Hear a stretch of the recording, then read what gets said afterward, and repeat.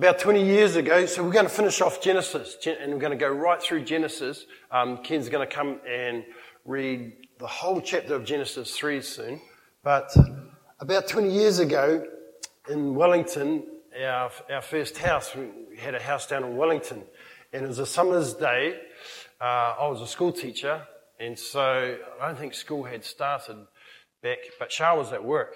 So she went to work. My older brother was there, and so she left us a task.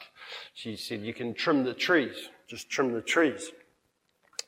And she came home to a big surprise because we started trimming the trees, and my brother said, "Why don't we chop them all down?"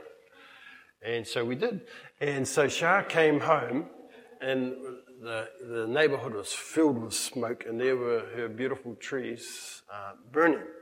And so she came home to a big surprise in the garden, and she was more surprised than pleased, I can tell you that. Today we're going to look at 3 surprises in the garden. 3 surprises in the garden. Thank you, Ken, if you come and read Genesis 3, the whole of Genesis 3. Genesis 3. My heading here is the temptation and the fall of man. Now the serpent was more cunning than any beast of the field which the Lord God had made. And he said to the woman, "Has God indeed said, you shall not eat of every tree of the garden?" And the woman said to the serpent, "We may eat of the fruit of the trees of the garden, but of the fruit of the tree which is in the midst of the garden, God has said, you shall not eat it, nor shall you touch it, lest you die." Then the serpent said to the woman, "You will not surely die, for God knows that in the day you eat of it your eyes will be opened, and you will be like God, knowing good and evil." So when the woman saw that the tree was good for food, that it was pleasant to the eyes, and a tree desirable to make one wise, she took of its fruit and ate. She also gave to her husband with her, and he ate. Then the eyes of both of them were opened, and they knew that they were naked, and they sewed fig leaves together and made themselves coverings. And they heard the sound of the Lord God walking in the garden in the cool of the day, and Adam and his wife hid themselves from the presence of the Lord God among the trees of the garden. Then the Lord called to Adam and said to him, "Where are you?" So he said, "I heard your voice in the garden, and I was afraid, because I was naked, and I hid myself." And he said, "Who told you that you were naked? Have you eaten from the tree of which I commanded you, that you should not eat?" And the man said, "The woman whom you gave to me, she gave me of the tree, and I ate it." And the Lord God said to the woman, "What is this you have done?" The woman said, "The serpent deceived me, and I ate." So the Lord God said to the serpent, "Because you have done this, you are cursed more than all cattle, and more than every beast of the field. On your belly you shall go, and you shall eat dust all the days of your life. And I will put enmity between you and the woman, and between your seed and her seed. He shall bruise your head, and you shall bruise his heel." To the woman he said, I will greatly multiply your sorrow and your conception. In pain you shall bring forth children. Your desire shall be for your husband, and he shall rule over you. Then to Adam he said, "Because of you, you have heeded the voice of your wife, and have eaten from the tree of which I commanded you, saying, you shall not eat of it. Cursed is the ground for your sake. In toil you shall eat of it all the days of your life.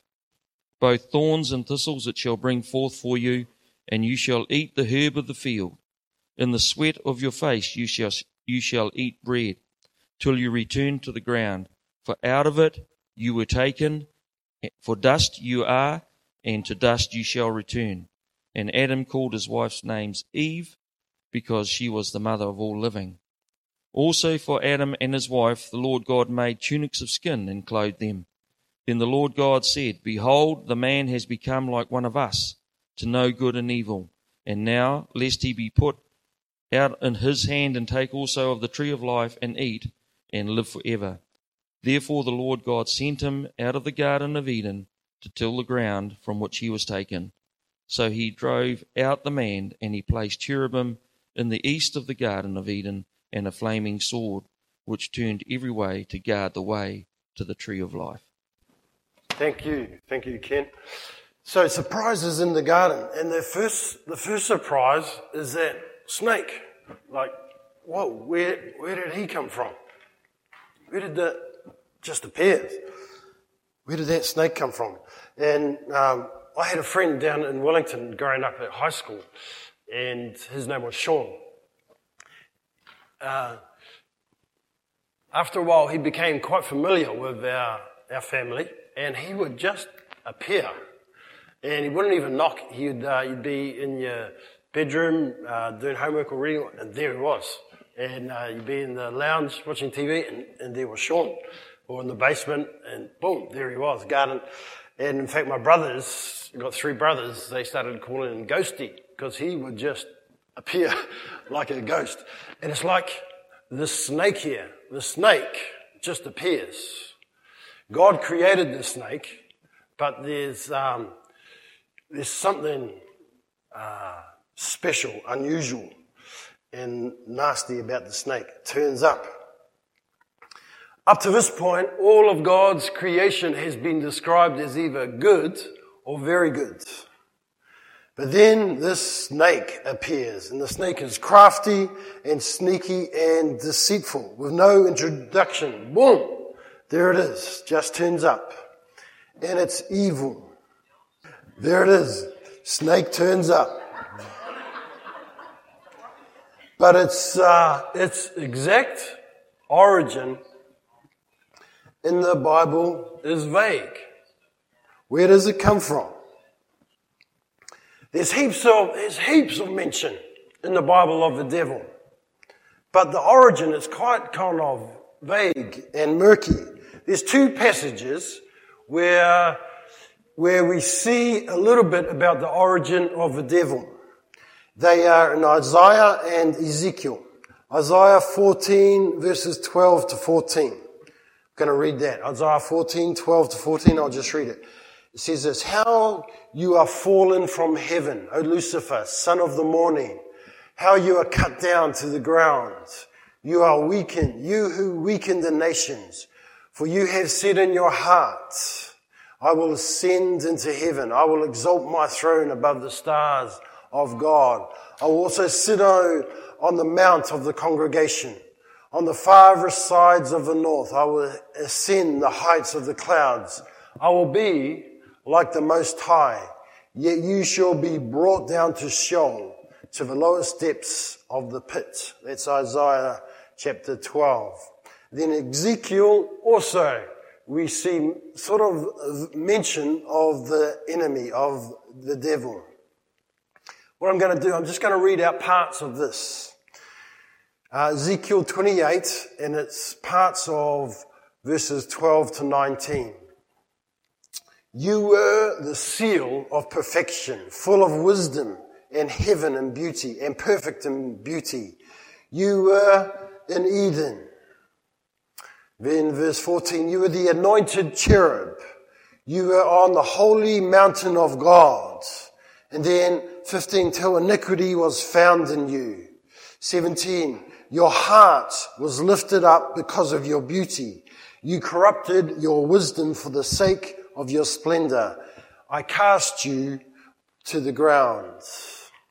You have become a horror, and you shall be no more forever."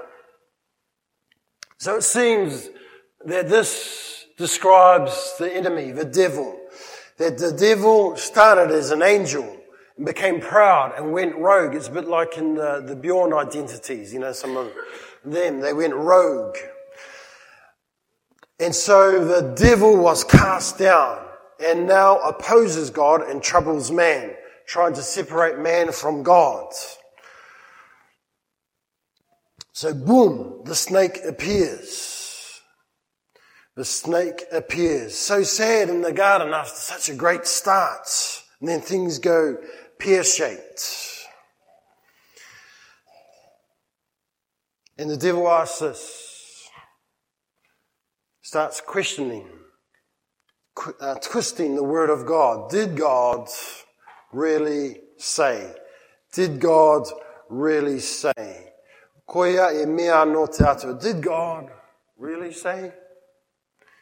And it starts with the questioning the Word of God and the intention of God. Is God good? That's a good question. Is God good? Verse 5. God knows, it says, the snake, God knows when you eat of the forbidden tree, your eyes will be opened. In other words, the snake suggests that God actually doesn't want the very best for you. Is God good? But God is good. God is good. These lies were spoken way back in the garden, but they still get spoken now. Is God good? Does he really want the best for you? So the origin of a devil is quite vague, but the operations of a devil are not. They're evident. Deception. And by the way, the ending of the devil is plain. His destruction is plain. Revelation 20. He will be thrown down into the pit and destroyed. But the devil, not always, his lies are not always like full on, in your face, full on, 100% lies. Often the devil's lies comes as kind of half lies, half truth. Ever noticed that? The devil says your eyes will be open like God. Will be amazing. Be amazing when your eyes are opened. And sure, the man and the woman's eyes were opened, but they started to see what they didn't want to see. Whoa, we are naked. They saw their nudity. Whoa. Became ashamed. You know, open eyes was not as wonderful as the snake made out. And in fact, being like God resulted in them being separated from God. That's what happened when the eyes were opened. Humans attempted to think that being like God was what would bring them happiness, when in fact their happiness, their peace, their joy comes from being with God. They had been deceived by the snake. And what results? Shame, verse 8. Fear, verse 10. Pain, greatly increased pain in childbirth for the woman, verse 16. Pain of toil, of labor for the man, verse 19. Domination, verse 16. Disunity between God and humans, verse 9. And between man and woman, verse 12. You know, funny how the man paints himself as the victim. In fact, he was a criminal. The man says this, the woman you gave me, her, the woman you gave me, yeah, her, she gave me the fruit from the tree that was out of bounds. And you know that, I don't know about you, it really annoys me how the devil is painted sometimes as a producer of what is good and great and fun. But actually, that is not true. He produces destruction and pain and death and lying.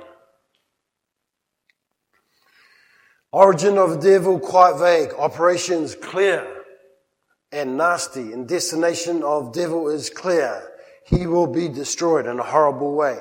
So, spit on the devil. He is not your friend. In fact, the Eastern Orthodox tradition of a Christian faith, they do that when they baptize. They will spit 3 times. In fact, come along next Sunday with some spit. We're going to do some. Don't forget your morning tea, but come with some spit as well. We're going to spit on the devil. So there's surprise in the garden. The snake, whoa, there he is, just turns up. And he's nasty. That's surprise number 1. Surprise number 2 is there is grace in the garden. Grace is the unmerited generosity of God. It's not merited, it's not earned, but there it is. Grace. You would have expected a brutal response from God. Boom. They rebel, boom. But that is not God's response. It's grace. Verse 9, God very, very gently asks, where are you? Ka karanga I hoa te atua kia arama, ka mea kia ia. Ka hea koe. Where are you? There's lots of grace in the garden. You know, Adam and Eve, they tried to make these attempts to cover themselves, not very well. But verse 21, God himself makes some garments and he brings them to the man and the woman, God himself, and he covers them. There's grace in the garden. And another example of grace, Adam and Eve protected from the tree, actually that would ultimately bring them harm. Another one, you know, our mortality. We don't live forever. That's actually a grace. Think about it. If we have this tendency to just, to wickedness, and we live forever wicked, that's not great. So that mortality is actually a grace. And if we're having this pain to produce men, it says Adam had this pain of producing the toil in the garden forever. That'd be horrible. Woman giving birth forever. Baby after baby after baby. Can you imagine that? There's grace in the garden. Important to remember that the Christian faith is Trinitarian. Father, Son, Holy Spirit. And we tend to, in our minds at times, forget about that and think, and just cut up God, Jesus, Holy Spirit as if they're separate entities. But actually God is one, but in 3 persons. Te matua, te tama, me te wairua tapu. Sometimes we talk as if they're 3 separate things, and our emojis, if they're theological emojis, would look like this. That God is the grumpy one. And Jesus is nice. And the Holy Spirit is wild. But actually, we see parts of the character of God in all of those 3 parts of the Trinity. You know, in Jesus' life, we see that justice and that wrath coming forward in his actions and his words. Not just his niceness. Holy Spirit too, we see some wild things. Acts 11, the judgment of God produced through the Holy Spirit. And here in the garden, we see the grace of God, the kindness of God. You know, the grace of God just didn't turn up in the first century with Jesus. The grace of God is evident throughout in the Old Testament as well.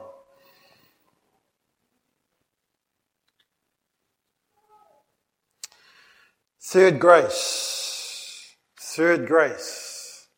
is there is choice in the garden. There's free choice in the garden.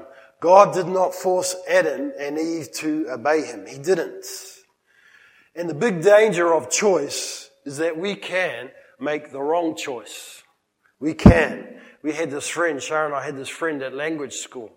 And got to know her a little bit. She said she really struggled with procrastination. She said, actually, the way I make my choices, I get all my choices and I lay them out there, and then I ignore all of them. And the one that's left, I end up calling my choice. Actually, she's right. That leaving everything to the last moment, that is a choice. Leaving everything and just choosing that is a choice. And Adam's passivity, his passiveness in the garden, that was a choice. He went along with it. He went along with Eve's rebellion. That was a choice. 2006, Kentucky, USA, a terrible disaster, airplane disaster, 49 people died. The co-pilot's name was James Polahinki. The plane crash was ComAir number 5191, and it went through a fence at the end of the runway. Early morning, August 27, 2006.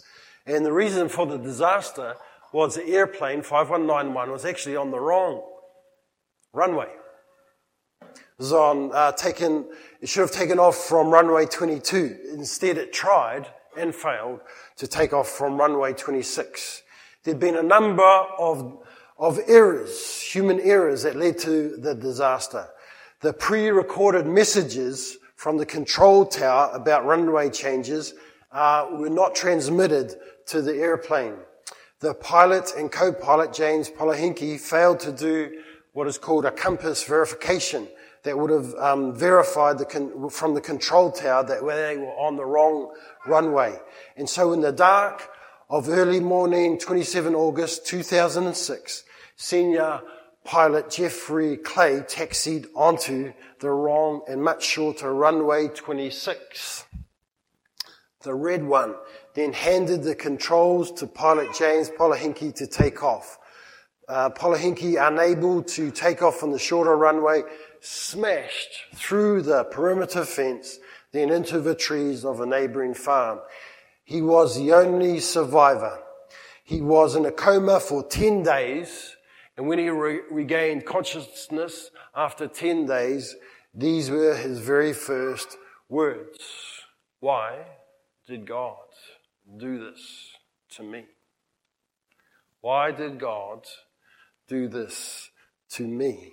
But actually, there were several human errors and choices that actually led to that crash. And God did not do that to him, because God gives us free will in the garden, and we can choose. And there can be negative consequences if we make the wrong choices. Because if there weren't, that would not be true free will. But God gives us free will in the garden. And we can choose, and we can make a great choice. Romans 6:23 says this: the wages of sin is death, but the gift of God is eternal life in Christ Jesus our Lord. And so we can choose to be in Jesus Christ, and we can choose not to be. And it is our choice, because there's free will in the garden. There's a snake in the garden. There's God's grace in the garden. And there's free will. And if we choose, we can have God's grace. Despite the snake trying all sorts of nasty tricks. And so we're going to finish there. And we're going to have a time of quiet. And you can just affirm again to choose Christ. Because it is a choice. You are free to choose or not choose Jesus Christ. And as Joshua said way back in the Old Testament, as for me and my house, we will choose the Lord. So let's have a quiet time.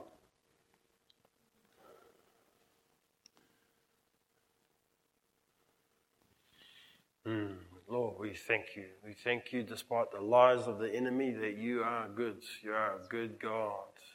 And you show unmerited, unwarranted generosity to us. And you give us free choice. And Lord, what we ask today is you help us to continue in you. Continue in you as our choice. Give us boldness to put that choice before others, that they do need to make a choice. And actually being passive is a choice. Going along passively with the evil of the world is a choice. But there is grace for those that are in Christ Jesus. So we thank you for that. We want to choose that today. Amen. People, if you haven't made that choice, people here love to help you make that choice the first time. If you want to make it again, you need to make it again. People love to pray with you in any way, health or any other thing. Otherwise, have a great afternoon. Don't forget, bring spit next week. Bring something to eat. Seriously. Bless you.